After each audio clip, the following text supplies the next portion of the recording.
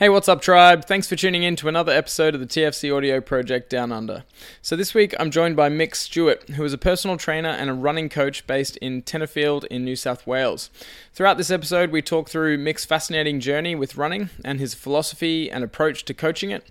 We talk through the power of the breath for controlling your stress response and improving running performance. And we discuss his Run for Fun program, which is his latest online project that aims to help people actually find the joy in running and build a sustainable habit that will serve them for a lifetime. This week's episode is brought to you by TFC Footwear. We now have a full range of Vivo Barefoot's natural footwear on our website, and new stock is set to drop next week. If it's natural footwear for running you're after, we couldn't recommend the Primus Light range more highly. They're a recycled active trainer that's designed for uninhibited movement. We're also stoked to say we have our own Disrupt FC 0.5 minimalist shoes back in stock too.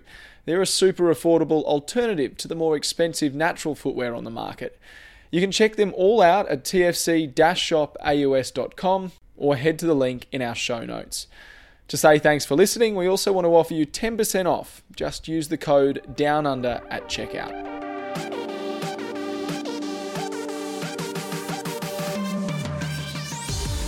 All right, Mick, thanks so much for coming on the podcast, mate. Thanks for having us, man.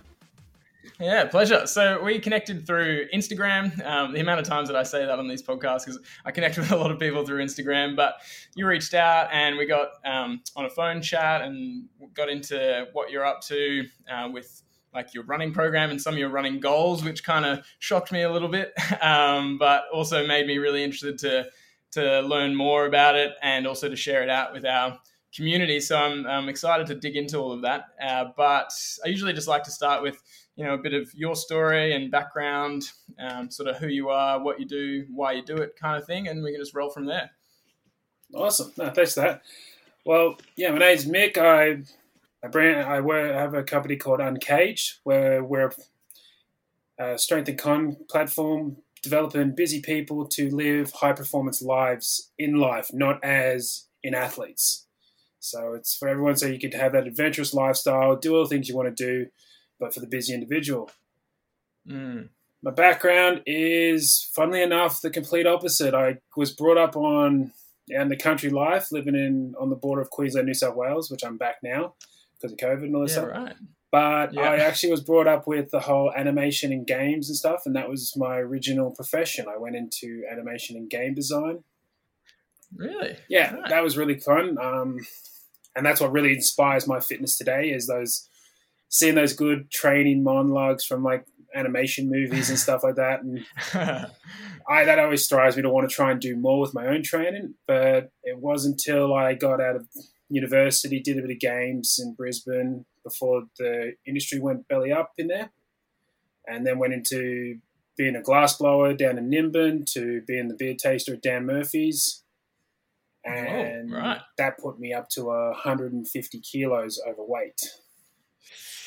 I see. So health and fitness my first half of my life was not very big on the health and fitness. True. Yeah, beer tasting would do it, hey? Oh, it would. It was beer every day. Yeah. It was good. It was, I love it. I still use a lot of it. A lot of my clients are surprised when I say, hey, if you go this beer, the calories might be more, but the consumption rate will be a lot less, so you'll end up not having as much.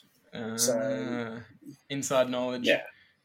But yeah, from that, my big turning point was my wife. She was my girlfriend at the time, wanted to take a break.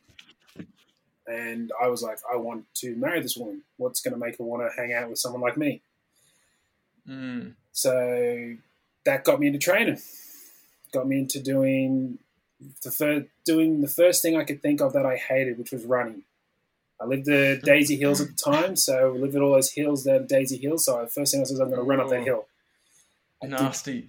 Did that every day until I got a cheap gym set of like bench and some barbells, and then I was just training in the garage as much as for about 2 hours a day till I found supersets. Then it was 1 hour of that, and then running everywhere I can, and next thing you know, I lost a ton of weight. Epic. Yeah, and then my friends and family were like, hey, can you train me? And I was like, if I'm going to do this, I've got to do this properly. So I went into train Fitness Institute to do my PT and my massage therapy. And after completing all that, coming out of it, I've just loved the industry, and I've just loved getting into learning more about the holistic side of living and trying to get people to function better with less rather than trying to give them more. Yeah, I think that's pretty important, hey, because everyone's being told that they need more of this, more of that. But when you can get sort of the minimum effective dose, like just get them doing something that they can stick to, then that's like a massive key. Yeah. Yeah, sweet. And so obviously you started off picking running because you hated it so much or you dread it. And over time, you've obviously fallen in love with it by the sound of it. Oh, yeah. Running is my favorite thing of all. It's the thing I do to center myself. It's the thing I love coaching, especially to getting people back into coaching. It's my favorite. I love running because it's the one thing where it's the first level of survival we have as humans. We can change our environment with an instant if we can run.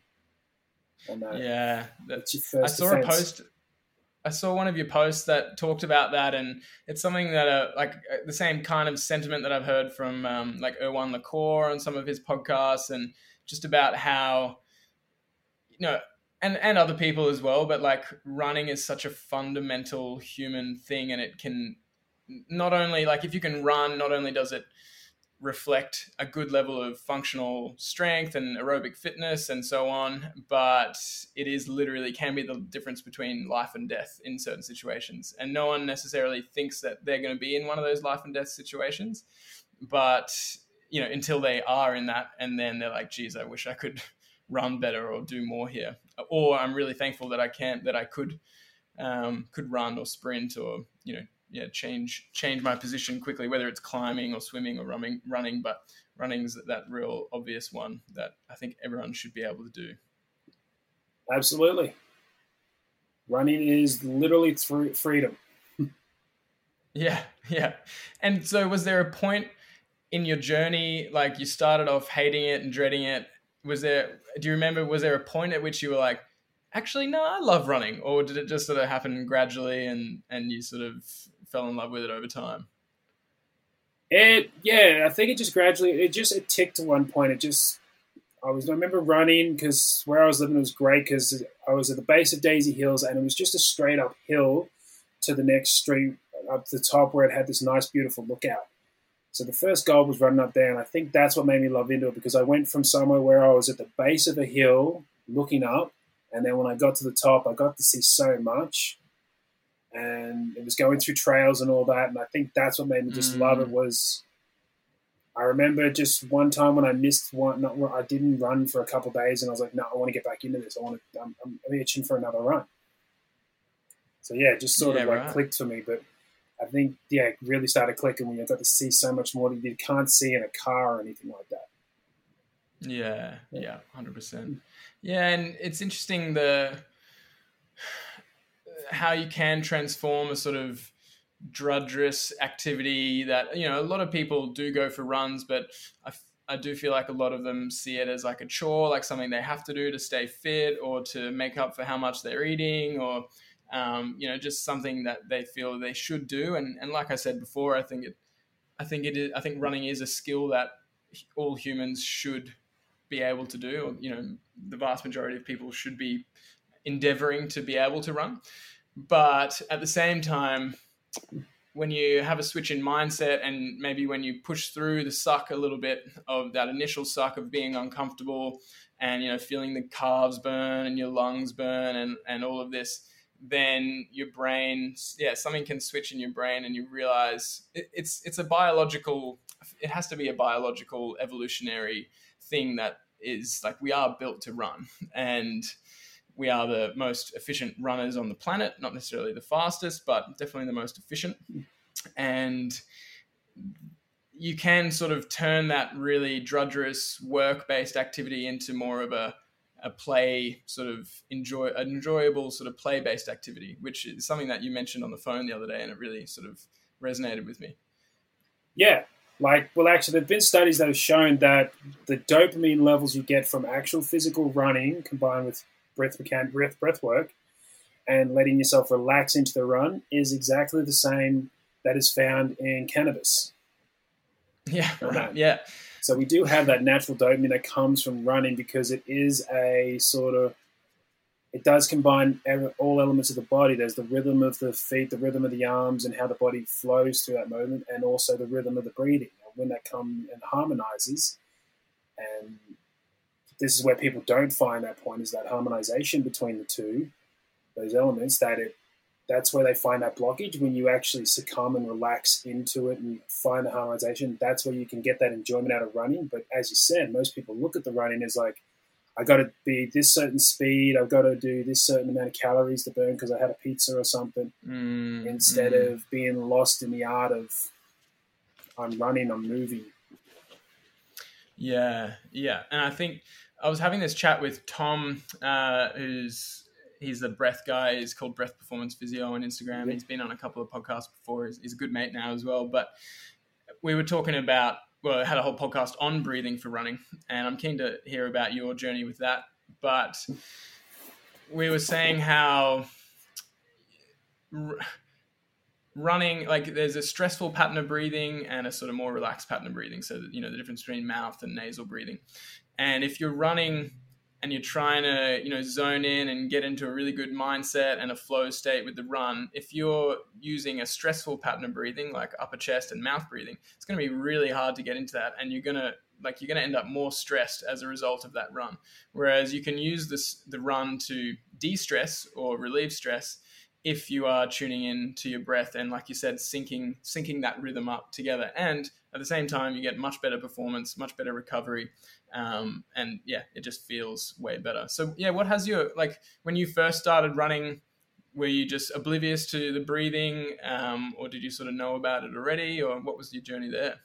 So yeah, when I first started running, didn't really think too much of breathing. I'm asthmatic, and so I was just always assumed that breathing was just something I sucked at and couldn't fix. But after the first diving into running mechanics and seeing how ancient Spartans and hunter-gatherers techniques used to be on running and mechanical usage of the foot, and developing that, it made me start going down the hole of like, how do I get this stuff? Because like the one thing we're designed to as humans is breathe, and for some reason I already sucked at it. It's like, and being in that whole anime thing and reading of ancient warriors and Greek gods and stuff like that, it's like I'm already sucking at the one thing I wanted to do. So back in those days, they would have thrown me. So why this can't be a thing that I want to be stuck with? So that's when I started going into the breathing mechanics of it all. And looking down Wim Hof, Oxygen, Advantage, and Brian McKenzie, all those guys, and doing a lot of their stuff. Yeah. And I realized I wanted to start improving it. And when I made the adaptation, it was the best thing I ever did. It was the running was way more fun because it's now easy to program for myself and my clients on how I'm breathing rather than on what time or speed I should be doing. But it also, for me as an asthmatic, it's stopped me using Ventolin, which is something I was told I was going to have to use for the rest of my life. I haven't used a puffer for about 4 years. Yeah, wow. Yeah, that's so epic. Like I've heard a lot about people's, like based off reading Oxygen Advantage and just, being around that circle, I've heard a lot of reports of people essentially fixing their asthma through changing their breathing pattern and, applying different techniques, breath hold techniques and so on. But I've never actually met someone who's done it. So there you go. But it's definitely possible. And I think there's same with everything, I suppose, or most things in the medical system. It's quite a disempowering model where it's like, oh yeah, you've just got asthma. It's genetic. There's nothing we can do about it. You just have to manage it for the rest of your life. Versus, asthma is a breathing condition. It's related to inflammation in the lungs and so on. We can change that through habits and exercise and once you know that, I mean, I don't know, did you realize that you'd be fixing your asthma with the breathwork stuff as you went, or did you just eventually you're like, oh, I don't have to use my puffer anymore? Yeah, basically just realized I was grabbing my puffer less and less, and then when the occasional time it did start flaring up, I realized the connection between the stressful breathing that was causing it and how to actually fix it through breathing. So I've even actually gone into asthma attacks and pulled myself out of them by focusing on my breath mechanics and what the environment's like for me at that point. Yeah, because I imagine it's a bit of a negative cycle where you feel an attack coming on, and then that makes you more stressed because the feeling of not being able to breathe really sucks. And not that I've had asthma, but I've been choked before in jiu-jitsu, and you tap out real quickly because it's doesn't feel good, and that's related to breathing and blood flow. But either way, the feeling of sort of being really low on air and trying to suck in air doesn't feel good. So it's a stressful thing, I imagine, to feel an asthma attack coming on. And then the more stressed you are, the more those breathing mechanics get disrupted. And then the more the attack comes on, basically. Yeah. And so I think that's a really empowering thing to realize that obviously it takes some training and some practice, but once you're aware of that, you can nip an attack in the bud before it like spirals into a full-blown asthma attack. Yeah. Well, the asthma attack itself is a perfect example of the body's difference in fight and flight and rest and digest. When you first start getting an asthma attack, you do the typical,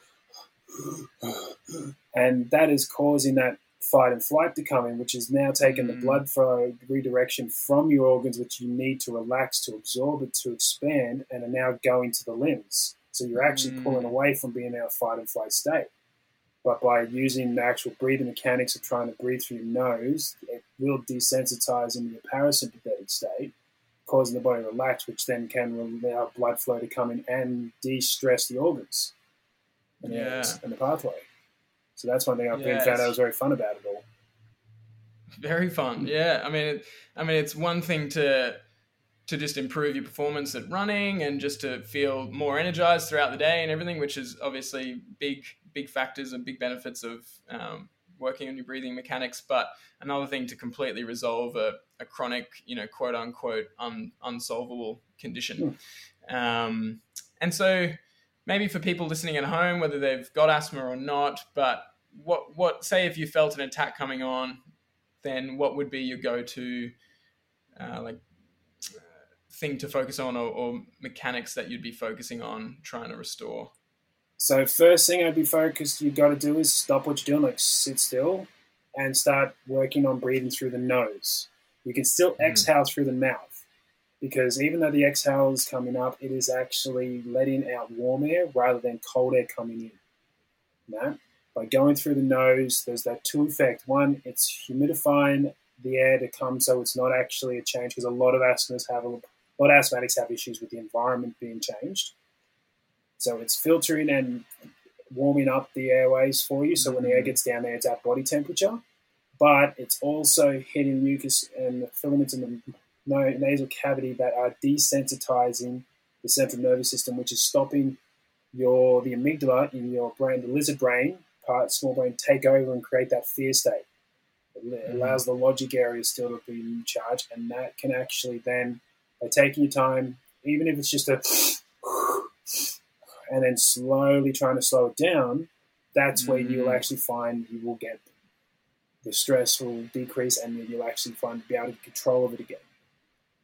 Yeah, because I imagine, because the slow breathing I think is a major key, but I imagine someone who's about to go through an asthma attack, they're like, there's no way I can breathe slow, I just need to get the air in. And so the main thing is breathing through your nose, sucking in as much air as you can through your nose, and then that will start a different cycle, more of a positive cycle, to reduce that stress, and then you'll be able to slow your breathing down. Yep, absolutely. And it also, because it's activating more use of the diaphragm, it heats up the area a lot more, which then again helps allow the muscle to relax.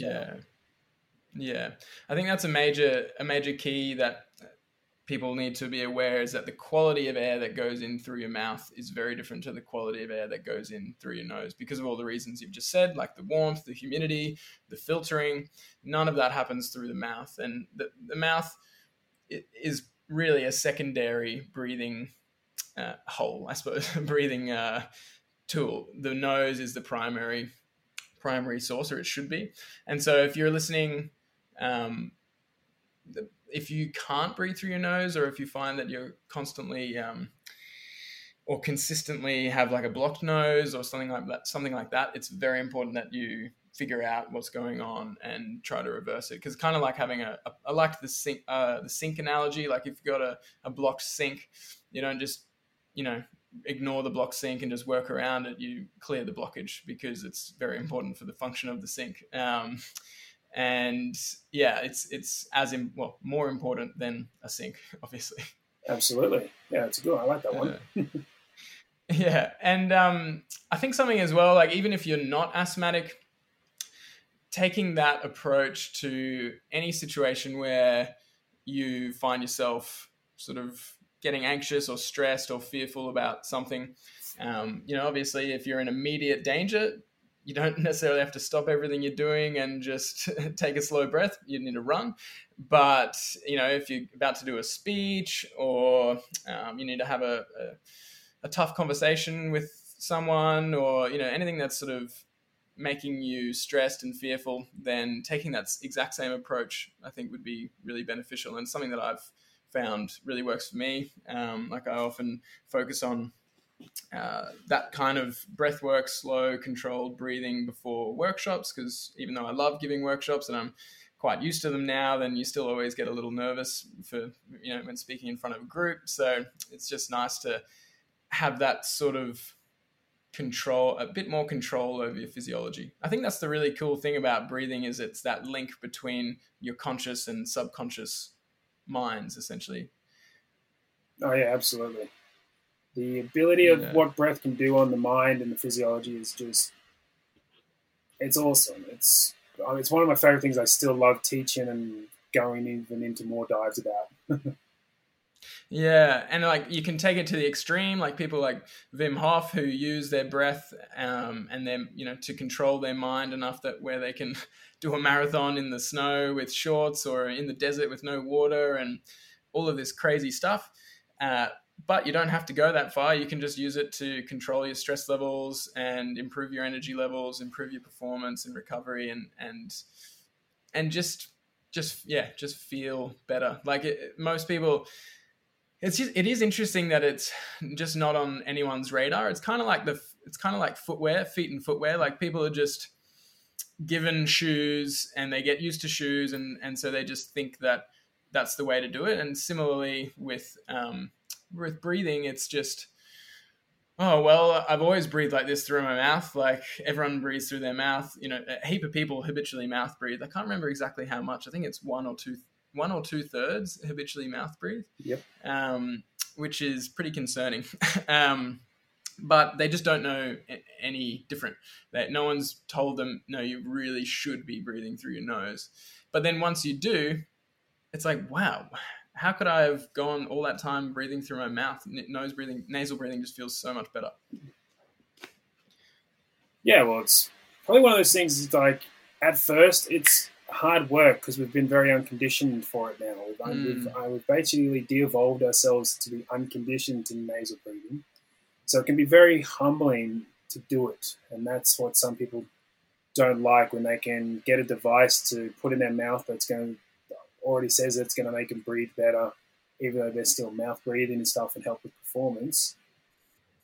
And footwear's the same, it's the shoe itself. The modern shoe is literally designed way to make it more comfortable and easier for anyway, rather than actually education and understanding on how the human moves. Yeah, I like the analogy. Yeah, because it is uncomfortable when you first start nasal breathing only. Like I have been doing some running lately. I haven't been as consistent as I'd like to be, but I'm feeling a good omen at the moment after this chat to get more G'd up for it. But one thing I have been working on in my runs is just using my breathing as the measure of how fast and how long I should be going. And at first because I just wanted to do nasal breathing only. So at first I was running for maybe I'd get 500 meters and I'd be nasal breathing only. And then I'd feel like, oh, I really need a mouth breathe. And so I'd stop, I'd walk until I controlled my breathing again. And then I would start running again, nasal breathing, and just rinse and repeat. And then over time, I sort of figured out, okay, I'm running too fast in the times that I'm running. So, you can control your pace, and that has allowed me to, and obviously I just got better at getting the air through the nose. But at first it's like you're really trying to get all this air and you're just not feeling like you're getting enough air. And it sucks. It kind of feels like, it's that air hunger feeling that I think is related to carbon dioxide levels in the blood and so on. But as you get used to that, it starts to feel really good, and you can find a much better rhythm with nasal breathing than mouth breathing. Yeah. It comes down to also like, it's an unknown, like when you get into it the first time, yes, it's a whole different way, because you're used to drinking out of a bucket worth of air to now drinking out of a straw sort of stuff. And yeah, it's exactly like how mouth breathing and nasal breathing is. You're getting a lot of air, but it's all going everywhere, just like you would if you were to take a bucket and put it to your head full of water and try and drink out of it. It's going to go everywhere. Yeah. But when you get a straw, you're trying to bring in just as much volume, but in a small hole. And at first, it does feel like, holy hell, I just cannot get enough in. But then you realize how much of it you actually really need as well. Yeah, exactly. Because if you're used to drinking from a bucket, you probably feel like you need a bucket's full worth of water. Whereas if you start drinking from a straw, you're like, oh, actually, that's enough water. Yeah. But yeah, it's a good point, because most people overbreathe. Especially because of habitual mouth breathing, and that leads to carbon dioxide. Like different tolerances of carbon dioxide in the blood, and so it's that feedback cycle where they breathe more and more, and therefore tolerate less and less carbon dioxide in the blood. And so it does take a transition period, just like with footwear. Like I think a good strategy for people to do if they're wanting to change to barefoot footwear is just run only as much as you can with the barefoot footwear on, with good technique. It does get a little bit more complicated because it's a lot more related to how you land and how you absorb force and the strength and mobility in your feet and so on. But if you use that as a bit of a gauge, like for me, when I started running, sort of, I guess, more towards the start of the year, I was like, sweet, I'll just test it out. I've got good foot strength, good calf strength, so on. I'll just go for a run and I'll test out a 5K. And I couldn't walk. Well, I could, but I was like hobbling around for the next week because my calves were so jacked up. And I was like, okay, I need to give my body more time to adjust to this. And then I just went to, 1 kilometer, 2 kilometers at a time, walking and running. And it's become a much more enjoyable experience. Same kind of thing with breathing. Yeah, really. Both of them, yeah. In the end, your breath and your running there's one big tip you can use with both is listen. Yeah. If you're loud when you're breathing, you're not breathing properly. If you're loud when you're running, you're not running properly. Yeah, that's huge actually. That's something I have found when I first started running, or getting more into it, I would listen to music because it would sort of G me up, and I'd sort of make it a bit of a game where I'd run on when the music was sort of pumping, and when it went to a more of a chill part of the song, then I'd walk and then run. And so that was fun, but I noticed that it was way harder for me to control my breathing when I was listening to music versus just having no music and listening. And also, running lightly and not slapping the ground, that's a really good feedback mechanism. So if you're just blasting tunes and you can't hear your breath, you can't hear your feet, then it's not doing you many favors. Yeah. I completely understand. I normally either run without music, or now I actually run with open ear headphones. Oh. So these are your best. They're just like this. Yep. Oh, yeah. So they sit on the front, and you can hear your music quite comfortably, but you can still hear everything around you. And especially being in Brisbane, if you're doing like the river loop and stuff like that, you've got bikes and stuff going past you and everything like that.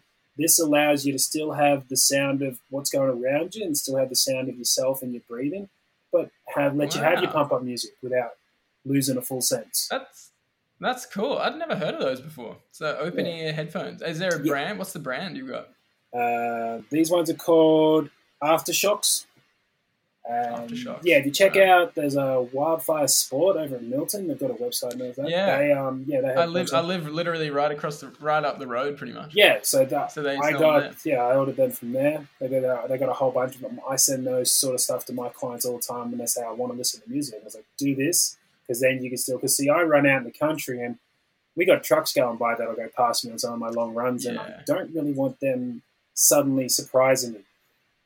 Yeah, they can be cool. They can cause you quite to jump literally out of your skins on it. Yeah, absolutely. Yeah, that's a great idea. I'll go check them out. And also for those listening, if you are in Brisbane, Wildfire does stock a range of barefoot shoes, so it's a good place to go and try stuff on if you need to. They've got Vivo Barefoot and Vibram and maybe some other models as well. But that's it. Something else I'm interested in is your journey with the barefoot stuff. So did you say it was around the same time that you were getting into the breathing that you started looking into more of like the function of the foot and how it applied to running? Yep. Yeah, so as I was getting into the breathing, again, it was just more of like I didn't like the idea of having so many different shoes for so many different things. Because one point I was coaching a CrossFit gym and you'd always have people wear their CrossFit shoes, but then they'd also wear, if the workout was more of a running-based workout, they had these cushion things. It's like, I've just seen you jumping, I've just seen you that. Why do you need cushion shoes to run if you're jumping? Yeah, and that's what dove me down into understanding more about running. But what really got me into looking into the barefoot and mechanics was my father. He got out of the army after 20 years and got cartilage taken out of his knees. And they said, you can only kayak for the rest of your life. And I'm like, you just told the man he can't survive. If everything was to go pitch black and we had to go hunt for food and shit like that, you've just said to him he's useless because he can't even go out. So that drove me down to reading up on ancient Spartans and Greece and all that sort of stuff, and even seeing some of those first Olympians running around, and it's all barefoot. So it made me think there's got to be something with the mechanics of it all. And then when I got into there, I found, the mechanics of barefoot, and by doing that, then realizing people don't like seeing feet or running around barefoot. So that drove me into looking into what the shoes you can get these days. Born to Run was a good book where they talk about the Mexican tribes and all that sort of stuff and what they would use and everything. So that really just drove me down into more geeking out about how you could do all that sort of stuff. Yeah, sweet. And so how did you go with your transition, I suppose? Like, did you fall into the trap of, jumping straight into a pair of Vibrams and getting a tendinopathy, or did you sort of take a smart approach from the get-go? Actually, I jumped straight into straight barefoot. But I was sort of lucky. So because I used to play as a kid for funsies and as a young adult in my early years of uni, I was playing football, soccer. And I was a goalkeeper. So you always had to spend about 90 minutes on your toes being ready because you never know when the ball was going to get kicked at you. True. So I had already developed a really good base on my calf and Achilles strength. So I was able to go sort of straight into let's try these barefoot out. And but I was lucky for that because, as I said, my past helped build that. But I have had a lot of people that have tried it, and I don't do Vibrams. I prefer my Vivo Barefoots. Yep, fair enough. Only because I find even though the Vibrams allow the toes to go up and down, they don't give you as much of a spread out for the terrain versions as you get with a good Vivo pair of terrains. Because they've only got the big hole, you're able to still really spread your toes out. Whereas the Vibram, because there's only so much they can do with the webbing behind it, because all toes are different length And different forms, it actually can be restrictive on some toes that I found for myself in person. So that's why I like the Vivos, because then it opens up to just allowing the foot, might not give you that up and down as much as the Vibrams, but it does give you that whole spread out, which then helps with the balance a lot better. Yeah, for sure. And did you find when you did make that switch that your running improved, or did you sort of cop a bit of a dip in performance at first while you were figuring it out, or? Sort of leveled off easy for me. Didn't do too much of a dip, but then I don't stress too much about my running performance because I'm not built like a typical runner. When you took we're all built to run, of course, but I run ultras and stuff like that at a lot bigger size than most of the competitors I run with. Yeah, I bet. So to me, it was I never really judge on how fast or that I'm going, because I know I'm never going to be the quickest. Being 6'3" and 120 kilos, I'm not going to be competing with the really small, light guys. Yeah. I mean, I laugh when I go to do Spartan races and my mates and that are in the elites are like, yeah, I'm feeling a little heavy, about 70, 80 kilos, and I'm feeling a little heavy. And I'm like, yeah, that's nowhere near me on my lightest day. Yeah, true. Yeah. It's I think that's a good point. Like, we're not all built to be an elite runner. And some people might look at runners and be like, well, I'm never going to be like that. I'm never going to look like that. So, what's the point? But like you said, we are all built to run, or at least built to be able to run and to express that movement pattern.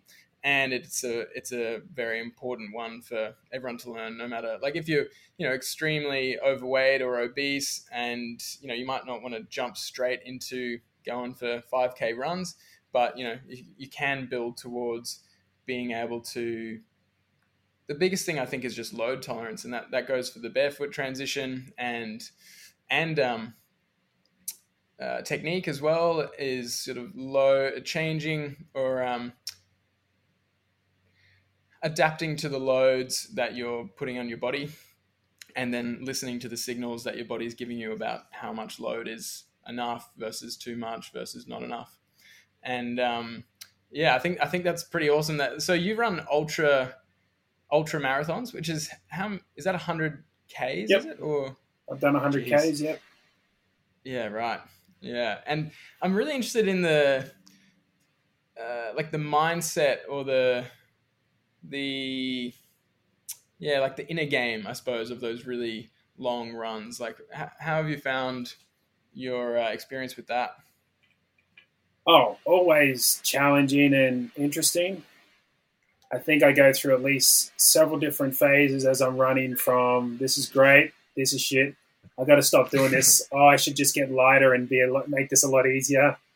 But I love them for just it's the journey on the way. Like, I've done some amazing tracks where you've just gone, either they've been loops, like doing enduro down in New South Wales and that, which is a 24-hour event, of doing the same 11K loop for 24 hours, and just having that journey of the mind going through from what you know to what the body's feeling, and that at that time of the day or night, to just doing a really nice long trail where you get to see so much and take in so much beauty that this world has when we're running, that you don't normally see. You wouldn't get to see if you were in a car, or you'd see too much of it if you're walking it nice and slowly. You get to see it nice, and you get to see so much in the quickest span of time. And just etches into the mind of just remembrance for it. And that's what I love about it most. Yeah. That's epic. And I feel like you'd just get into such a rhythm. Like, you'd be so tuned into your breath and your footsteps, and do you find like a really consistent pace that you just stick at, or does it and that you're able to just tune in, or does it end up varying a fair bit? It varies heaps depending on where you're at, what the at what point, if you're going on an incline, starting to hit some altitude and stuff, or if you're on a full hill down send. I mean, But that's the beauty part about it, because like you can go, like when I was doing the Spartan Ultra, which is the 60K obstacle course race down in Brighton 2019. Jeez. Just going up that hill, Mount Mystic, was like so long, but when you came down, it was just feeling this absolute, like you're almost floating because you're just flying down and just moving with the path and feeling like there's. They talk about like lines of like when you travel, lines of travel and just finding the curve. And yeah, you just get to fly and feel so much freedom because everything flows. And to me, those are always the best. It's like the hard work up, but there's a high payoff on the way down as well. And the view, of course, seeing out there Mystic, getting to look all over Bright was again another amazing thing. But you do find your breath will go all over the place, and that usually lets you be. It's good though, knowing about it, because it's the first thing you can dial in to be like, oh, I can't do this. Oh, wait, how am I breathing? Okay, let's bring that breath back. Maybe we're just stressing. Yeah, that's a really good point, actually. You focusing on your breathing while you're running can be such a cool moving meditation, because I found that a lot as well, even on my short runs, because I'm at a different level, obviously, but I'll find myself being like, geez, I should stop soon. Like I'm running, I think I need to walk soon. Then I'll tune into my breath and I'll be like, oh no, I can control the breath. And then as soon as I tune into that breath again, then I'm like, oh no, I'm back into the rhythm. I feel good. And then, the same kind of thing might happen 2 or 3 times in the run, but I feel like you get better and better at catching yourself, and going, no, yeah, exactly. Like the trigger is, oh, I'm feeling like I need to stop. How's my breathing? Okay, sweet, I can change it. And again, it's quite empowering, and it feels really good when you do that.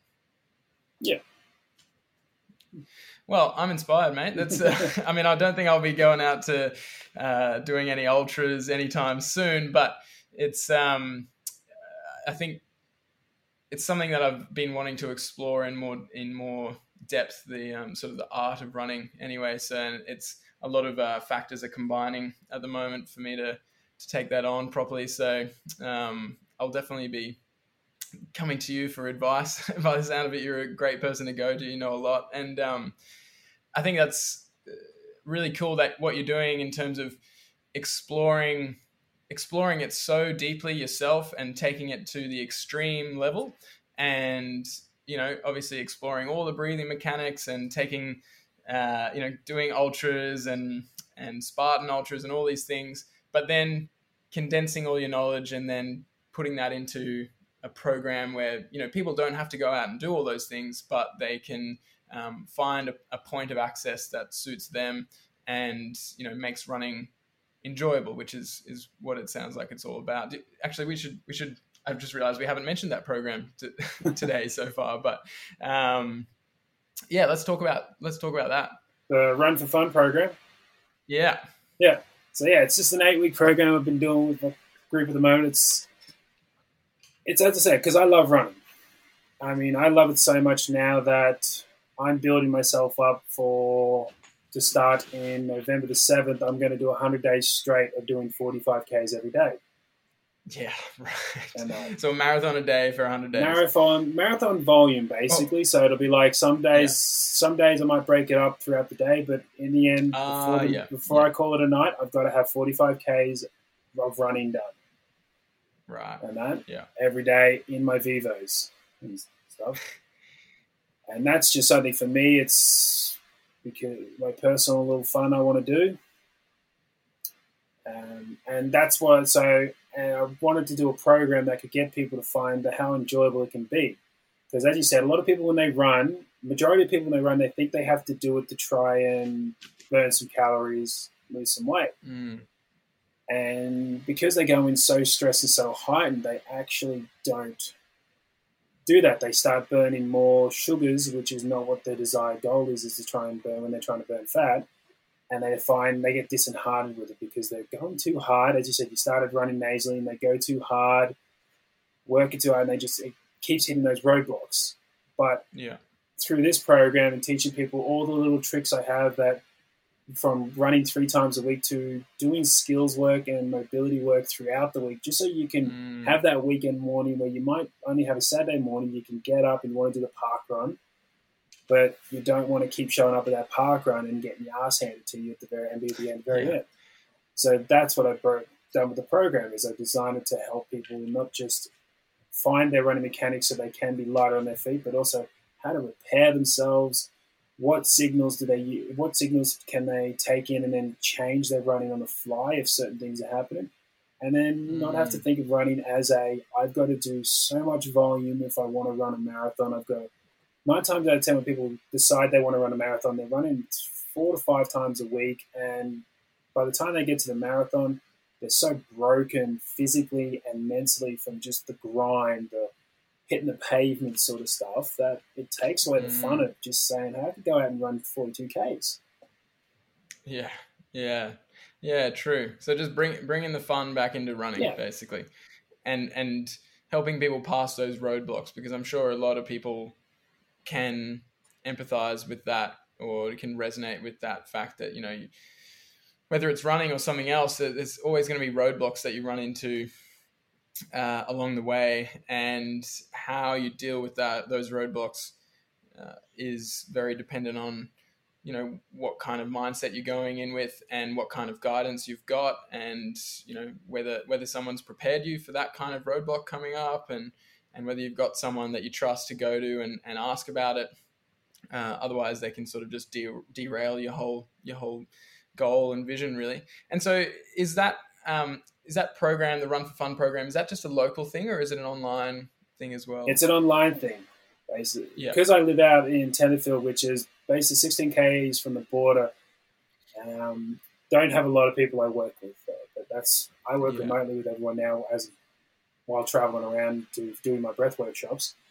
And so this is just an online program where interact just like this. You get to video you running and actually deconstruct it so we can see where we're starting with and then what it's telling you. So you actually, instead of just saying you're running shit, it's like, no, this is what to do. This is what's happening. This is why you're having these issues. Your bad back, sore knees, all that sort of stuff, feeling absolutely gassed. And then that is how we construct the program. So then you can actually have it developed to where you're at with your running style instead of just do all this. It's like, no, okay, we've got to start with here, then go to here. And of course, as we've been talking about breath, it's very breath based as well, from learning how to use and unblock your nose to actually then incorporating nasal breathing as you run. Yeah. Wow, man, that's so valuable. And how have you found the results so far? How long have you been doing it? Basically, well, I've done this throughout for about 10 years now. I've been working with running and stuff, but this program is actually something I just put together after I didn't want to. I've done this on one-on-ones throughout my normal coaching, and this is just something I've done recently to put together due to the fact I just wanted to help more people running. There's a lot more people I'm hearing running out there. I see a lot of friends that are running, and then they're posting, "Oh, I got new shoes because I was getting shin splints," and it's like, it's not the shoes not going to help you. You're going to end up with worse now because they got like the new Nikes that have so much cushion here and little there, and so it was just something I wanted to put together, something that's more accessible for everyone that can basically help them better and longer, so they can, instead of thinking I want to get as much running as I can until I start to phase out, it can be like, I want to keep running till I'm on the deathbed. Yeah, awesome. Yeah, well, we'll have to. Is there a specific website for that? At the moment, it's just communicating through social media so far. I'm reconstructing my website at the moment with all the new stuff and everything. It's had to do a new reconstruction of it. But so otherwise it will be uncaged.live is where you can eventually be able to get all this from. But otherwise, just shoot me a message on the socials. I'm very easy to talk to, as we caught up that way. yeah, exactly. So and on socials it's at Mick Uncaged or _ Uncaged. Yeah, Mick _ Uncaged. Yeah, sweet. Well, we'll link it all in the show notes, and so people can check it out, because I think a lot of runners or prospective runners out there would and should be really interested in that, because I think that's such a critical thing, to have some guidance and have someone with good levels of experience like yourself to go to for technique advice and roadblock advice. And it sounds like you said you include mobility work, and do you get into sort of strength training as well for running? Yes, so we do a little bit of some strength training, mainly focusing on like the knee joints, ankle joints, the ones that Yeah. really get busted up. But during the 8 weeks of the program, I'm doing actually a little bit of grip work with someone because they're in their spot doing their first Spartan, so I'm giving information on that as well. But yeah, definitely go into strength work, especially the stuff you don't like. My favorite at the moment I get everyone doing is a tibialis raise, like sitting against the wall to hit that front of the shin that no one really does, but there's bang for buck in knee strength. Yeah, 100%. Yeah, tib raises, calf raises, step ups, things like that. It's that's so huge, and it's kind of boring / not really glamorous type exercises, where it's just repetitive and you're just working the crap out of these muscles and tendons basically. But it really pays off, because if you want to build up your volume with running, then you do need a lot of load tolerance, and obviously your technique plays a huge role in how much load goes through your body. But if you want to use your tendon springs and run with efficient mechanics, then you're going to need enough strength and mobility through those areas. So I think that's pretty big, because I know I imagine a lot of running programs, are probably mostly centered around technique and actual programming, like volume and progressions, which is all obviously important. But if you're missing some of those key factors, like most people are missing tibialis strength and calf strength and knee strength, because of our lifestyles and our environments don't really promote much of that, especially footwear and chairs for the most part. Yeah. But yeah, I think including those factors in any kind of program is pretty essential, and then tying that in with the breathing. That's I'm gonna have to look into it, actually. Well, that's like what sorry, go on. That's what I designed the program for, is because, like as you said, it's about trying to be more sustainable for a lifestyle. We use so the tib raises, I get my clients doing them to help break up their day at work, so that way they get to be actually more alert throughout the day. Because if you say you've got 3 sets of 20 to do, if you do 1 set every hour, you get that little bit of break. It's no more than a minute. But over the day, the volume adds up. And when you do stuff like that where it's working on the skill of running, the volume needed to run isn't as much. Like as I said, for the Spartan one, where the 60K, the most I ran leading up to that was no more than 15Ks. Yeah, but I focused more on the skill, and that's what this whole thing's about. Is like when you work on the skills and elements, you can almost run any distance you want to a certain degree. Yeah, that's epic. Yeah, I think like I said, I won't be racing out to do 100K, but I think having something to aim for, some kind of event or something in the diary where you're like, sweet, I'm keen to train for this. I think that's probably a big key as well. That's something that I haven't had. Mind you, we've me and a bunch of mates have started a soccer, like a small 6-a-side soccer comp, and we had our first game the other night, and I was pretty gassed. And so that's good motivation. But I think also just having some kind of goal or some kind of relevance to help keep you motivated is a big thing. Is that something that you include in the program? Like, do you get people to do a 5K, or I guess it doesn't sound like it's as much as focused on distance, but do you generally encourage people to sign up for something? Or I try to get basically when people sign up, I organize a consult, we chat about it and stuff, and I see what goals, why they want to run, and that's what we focus on. So for me, like as I said, the 145 Ks a day I want to do is leading up to my first child being born. Right. So I want to keep myself accountable and build up an engine, so I know when my kid's born, I should have an engine that can help out as much as possible with that. So that's my own little personal thing, which is because I don't really worry about events anymore.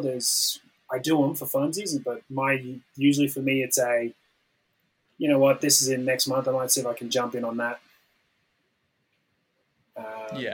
Because with my training and lifestyle, I like to keep myself keep everything within striking distance, so you only have to change up certain elements for a month or two.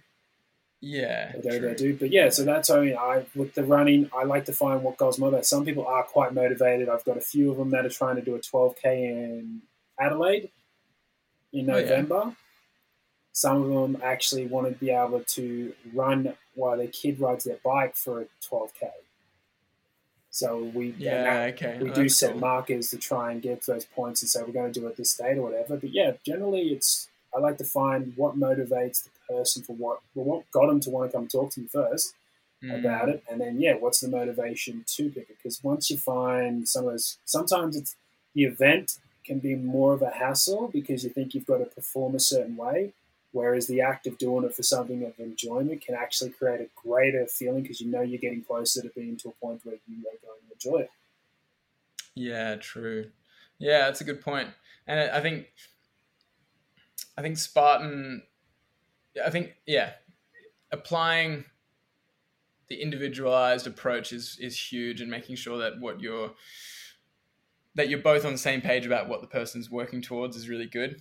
And I think for me, if I signed up for just a random 10K event, it wouldn't be as motivating for me as, say, it's something like a Spartan race, because I love the idea of like trail running and being out in nature and, not just straight running, but, getting over obstacles and things like that. And obviously the soccer is a good motivator for me because I want to pull my weight on the pitch. And so, yeah, it's I think delving into that is very important. It sounds like an epic program, man. It's well done on creating it. Yeah, I've been enjoying it. It's one of the most, it's a lot of fun, actually. I've really been enjoying diving into this one. Yeah, I bet. And I'm gonna keep an eye on it. We'll have to keep in touch, and I'll look into doing it as well, actually, because I think I'd love to go deeper into it all. Like I've obviously got maybe more of a background knowledge than most about a lot of these things, but I'm always interested to. I think there is something special about, or something significant about, working with someone who's done it all before and taken all of their wisdom into something and made a program. Like there's so much you can find for free, or by reading books, or by researching on the internet, but it's just not the same as working with someone who's been in the trenches and can help guide you through different things, and there's a different level of accountability and motivation. And I think especially when you add in that sort of personal factor of a consult that goes through your goals and whys and all of these things, it all adds up to make for you're much more likely to get a better outcome, rather than if you did all that stuff on your own, it would take you a lot longer and you'd probably run into some roadblocks that you'd really struggle with. So yeah, it sounds epic. Yeah, it is. I mean, for one of the examples, I just programmed for one of the guys that are doing it. He's a father.